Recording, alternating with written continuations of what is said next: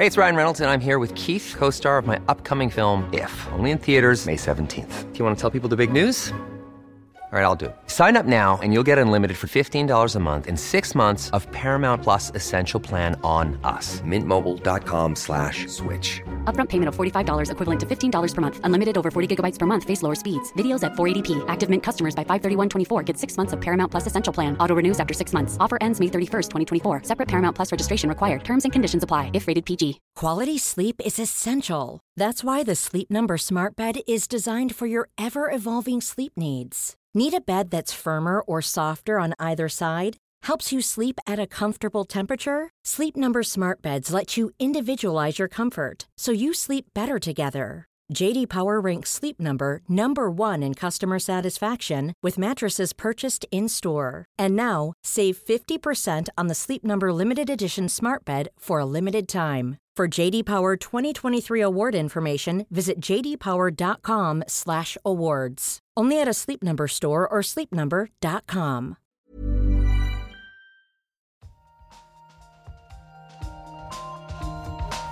In an experiment. We don't know yet. Why is light so far? Like, it sounds so simple. They had no idea. But now the data speaks. I find this not only refreshing, but at some level astounding. Nature. Welcome back to the Nature Podcast. This week on the show, we'll be taking a look at some grimy mice who may have a role to play in drug development. Plus, we'll be dissecting human influence on the Mississippi's flood risk. This is the Nature Podcast for the 5th of April 2018. I'm Adam Levy. And I'm Benjamin Thompson.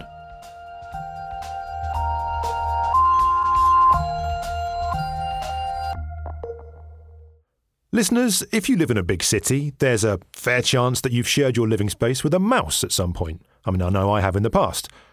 For many, these uninvited visitors are pests.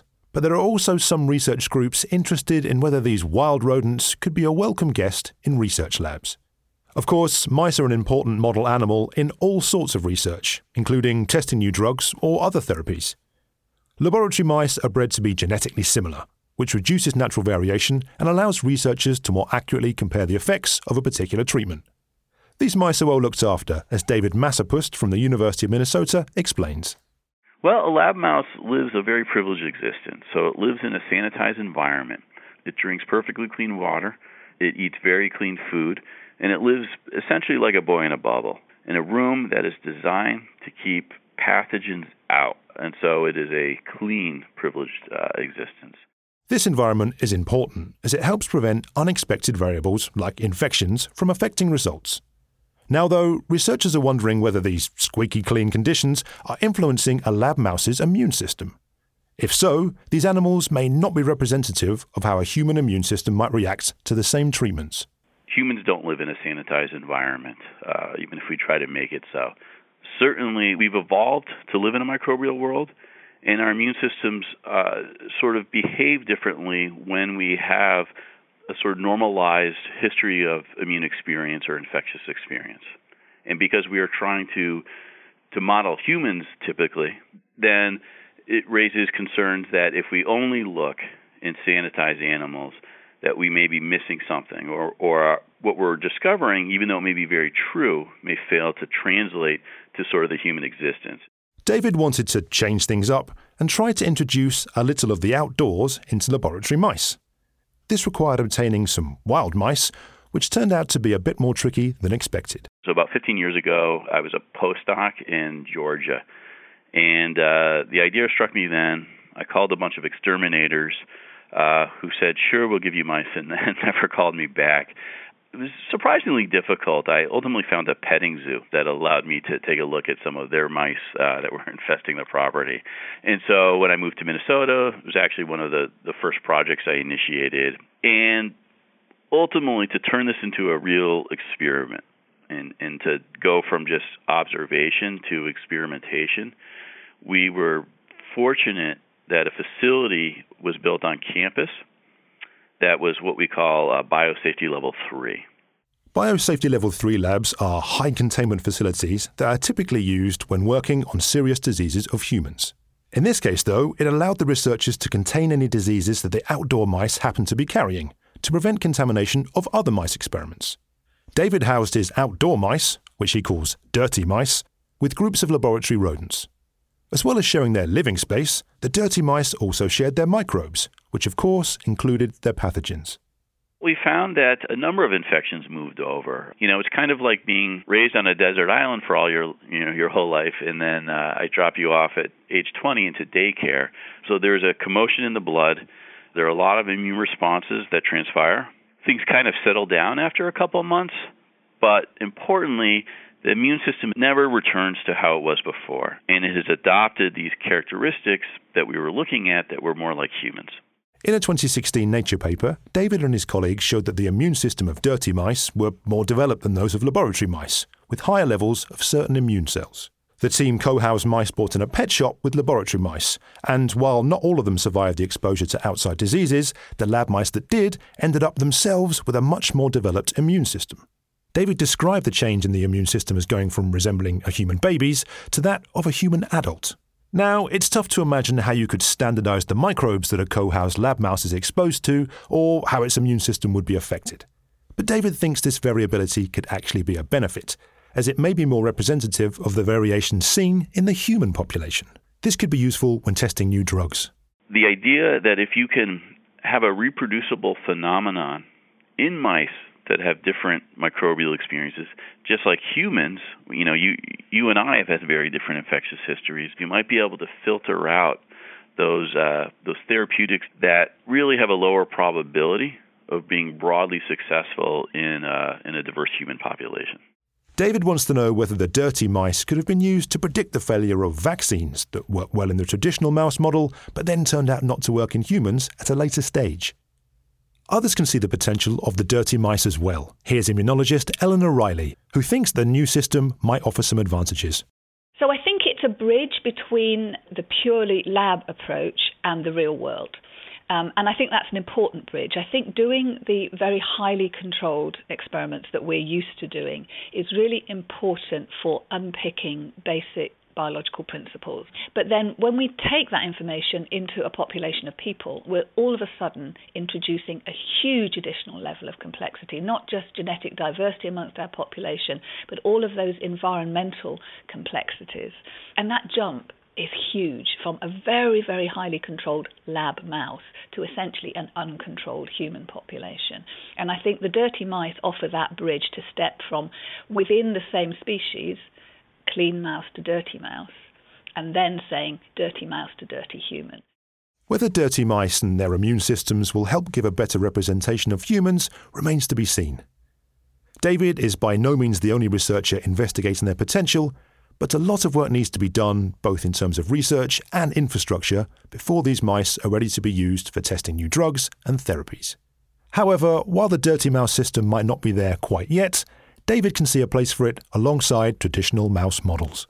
I think it could become a standard way of doing things, but certainly not the only standard way, and it will never replace the standardized clean model, at least in the foreseeable future, and it shouldn't.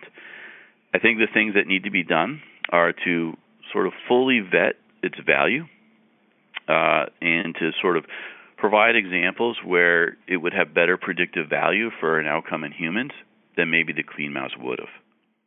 That was David Massapust from the University of Minnesota in the US. You also heard from Eleanor Riley from the Roslin Institute in the UK. You can read more about the research involving dirty mice in our feature article, which you can find over at nature.com/news. Later in this show, we'll hear about a tantalising signal that may come from dark matter. Up next, though, we're joined by Emily Bannum for this week's research highlights.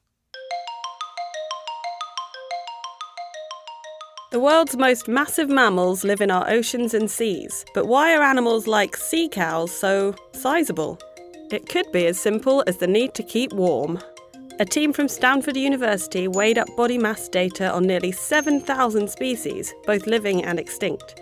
They found that the majority of marine mammals, from dugongs to dolphins, have evolved to have a mass, on average, of 500 kilograms.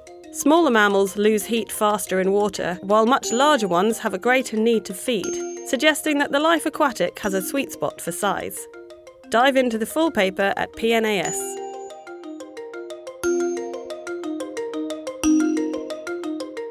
the dazzling display of a supernova over 1 billion light years away was cut short by dense gases, according to a group of researchers.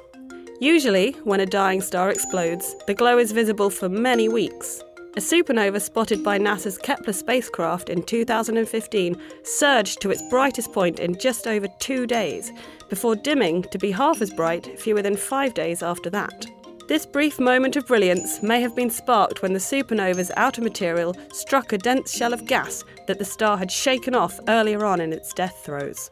Within 3 weeks, the light had faded from view, making this the shortest-lived supernova seen to date. But at least it went out with a bang. Read this illuminating research over at Nature Astronomy. Now, listeners, before our next piece, we just wanted to let you know that the Nature podcast has been nominated for a Webby Award. Yes, we are thrilled about it. But no, we're not just telling you to show off. You see, this means we're also nominated for the People's Voice Award. This is selected by the voting public. In other words, you. To vote for us in the People's Voice Award, head to vote.webbyawards.com. We're, somewhat predictably, in the podcast and digital audio science and education category. And there's a big button there that says vote, so please click that. And while you're there, have a look at some of the other great podcasts. Right, Adam, back to the science. Yes, next up, reporter Noah Baker has been investigating how humans have impacted one of the world's great rivers. The Mississippi. It isn't just one of the most important words to memorise before a spelling bee, it's also one of North America's most important pieces of natural infrastructure. The Mississippi feeds into the major shipping port of Louisiana, and it has great economic value. It's how the U.S. basically exports its agricultural products to the world. This is Sam Munoz from Northeastern University in Boston, United States. He's been looking back at the Mississippi's history to find out more about how humans have impacted the river over time, in particular how likely it is to flood. I spoke to Sam to find out more, and he started by giving me a bit of background about the Mississippi itself. The Mississippi is the largest river in North America, and it's one of the largest rivers in the world. It's also one of the most heavily engineered rivers in the world. Tell me what kind of engineering projects are being done here. How is it being modified?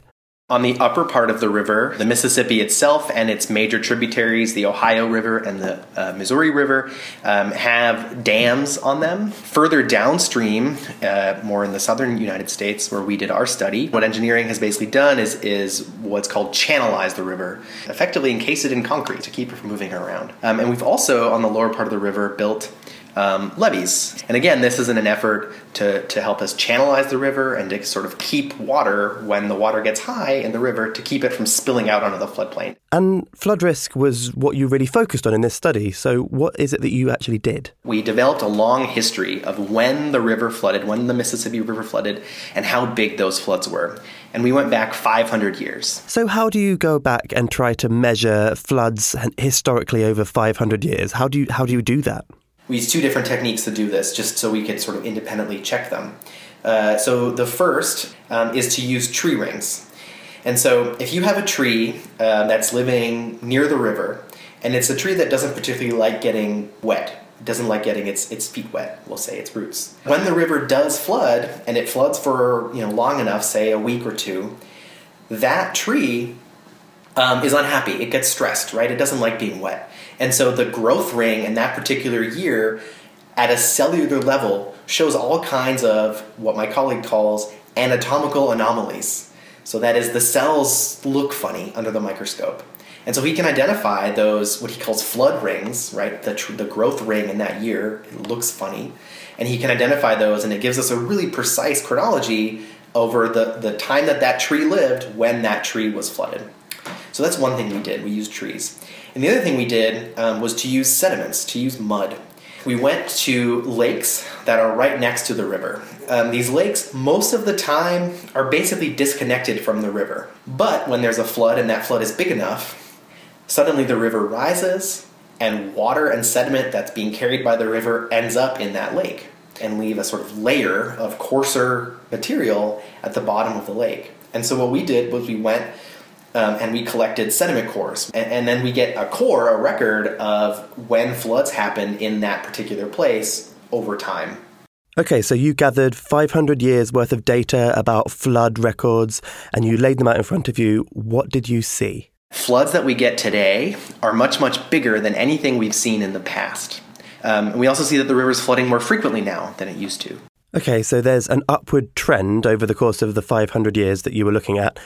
I guess the big question is, what's causing that change? Part of that increase seems to be explained by climate. Climate has changed a little bit over this time, and so some of that increase seems to be associated with climate. But then there's this big, about 3/4 of that change doesn't seem to be explainable by what we've seen the climate system do. And so what we think that is this engineering of the river that we've done. Would the engineers that originally did these channelizations, these dams and so on, not have had an idea that this could have an impact on flooding? The infrastructure we have was really designed in the mid-20th century. And what they did was actually take storms that had happened in the sort of mid to early 20th century and sort of project. And so our whole understanding of how much the river can flood is based on sort of a mid-20th century view of that river. And of course, that is very likely to change over the coming century. If flows are going to actually increase, and peak flows will increase under climate change over the future, is the infrastructure that we have in place now really appropriate for this future world? Okay, so looking forward, what lessons do you think can be learned for scientists and for engineers from research like this paper that you've just done? There's not an easy fix to fix this problem. I think that the bigger message here about what this study is saying is that usually when we try to control nature, it's more difficult and more expensive than we could have imagined in the first place. And I think this is a nice example of that. And so as we continue to try to, sort of engineer nature, rather than trying to fight it, we might think about ways to sort of work with its natural rhythms rather than trying to impose our sort of human will on it. So I think that's a sort of bigger philosophical message, but specifically for the Mississippi, that's a conundrum that there's no easy answer to. That was Sam Munoz speaking with Noah Baker. You can read the full paper over at nature.com/nature. Finally this week, it's time for the news chat, and senior reporter Davide Castelvecchi is here in the studio. Hi, Davide. Hello, Adam. First up this week, there has been a tantalising new result on dark matter. Before we get to that new result, let's have a quick recap.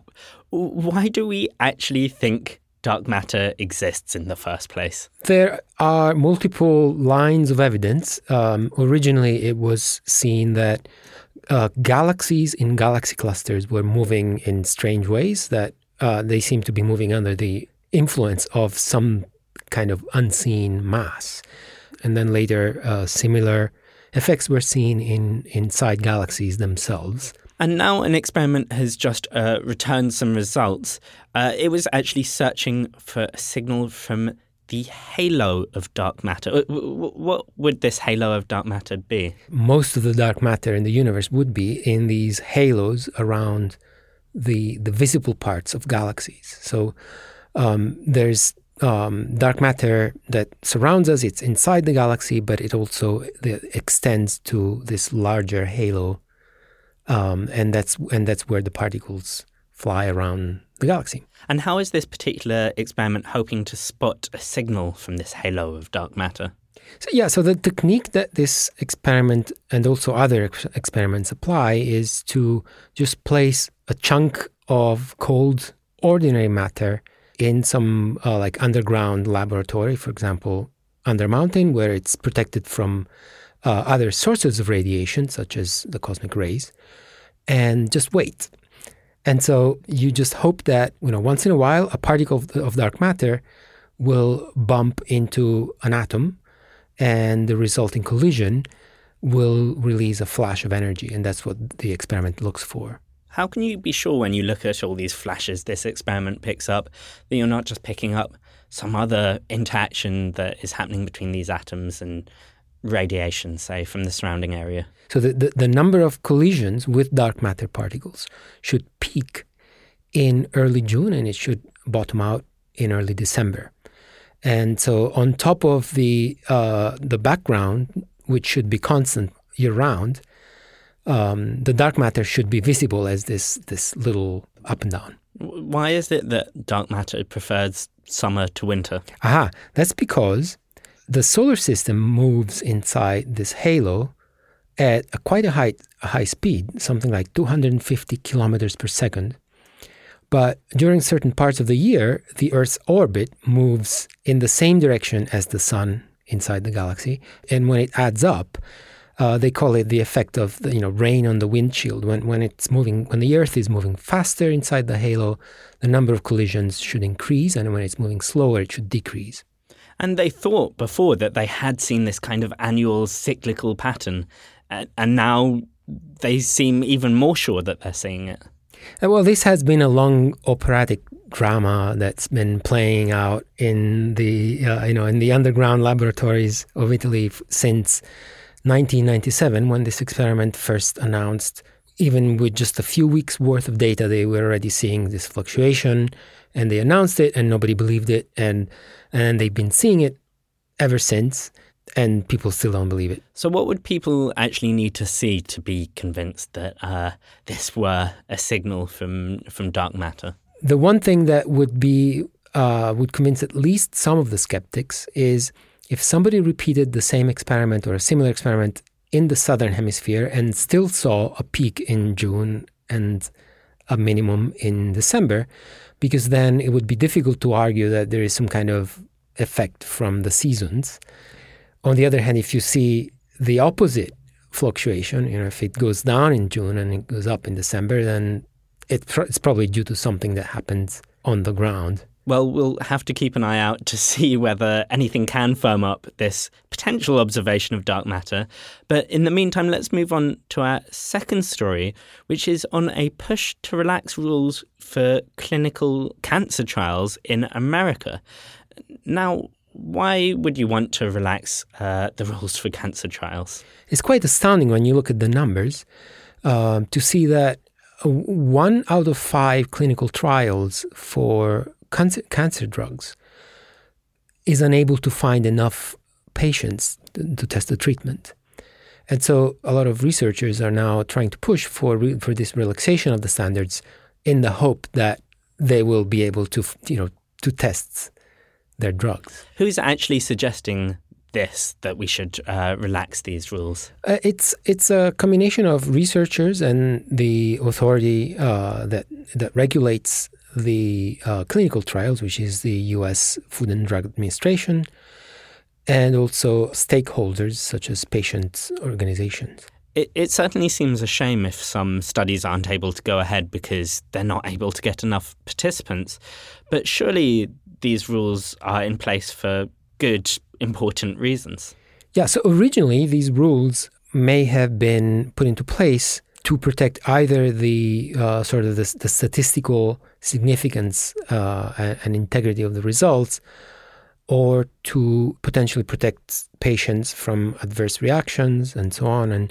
But sometimes researchers may have perhaps extended rules that were devised for earlier clinical trials to newer ones where perhaps they were not as necessary. So what's an example of one of the rules that researchers are actually looking to relax? Well, one long-standing rule has been to exclude patients who were HIV positive. And that may be a legacy of a time when being HIV positive almost always meant that your immune system was severely compromised, which maybe now is no longer the case. And one of the rules is, to me at least, a bit more controversial in that it relates to the minimum age of participants in trials. Yeah, a lot of researchers have started to wonder whether, if you're 15 versus 18, physiologically your response to a medication may not be so different. But traditionally, maybe researchers have been very risk averse. They've avoided including children from clinical trials. So again, this is one of the rules that are going to come under scrutiny and maybe will change. Davide, thank you for joining us. For more on those two news stories, and for others, of course, head over to nature.com/news. And our regular roundtable discussion Backchat will be back in the next couple of weeks. Let us know what science news you'd love to get the behind-the-scenes gossip on. get in touch by email, podcast@nature.com, or on Twitter @naturepodcast. And in the meantime, if you're after more nature multimedia, then keep your eyes peeled for a new video about bee behaviour. Find that on Nature News' social media channels. I'm Adam Levy. And I'm Benjamin Thompson. Thanks for listening, everyone. See you next time.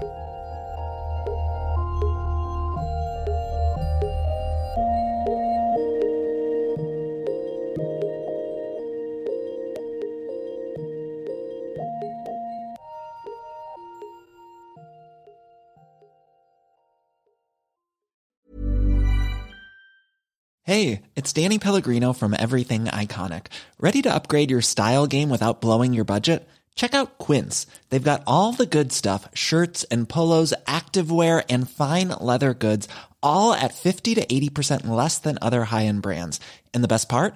They're all about safe, ethical, and responsible manufacturing. Get that luxury vibe without the luxury price tag. Hit up quince.com/upgrade for free shipping and 365-day returns on your next order. That's quince.com/upgrade.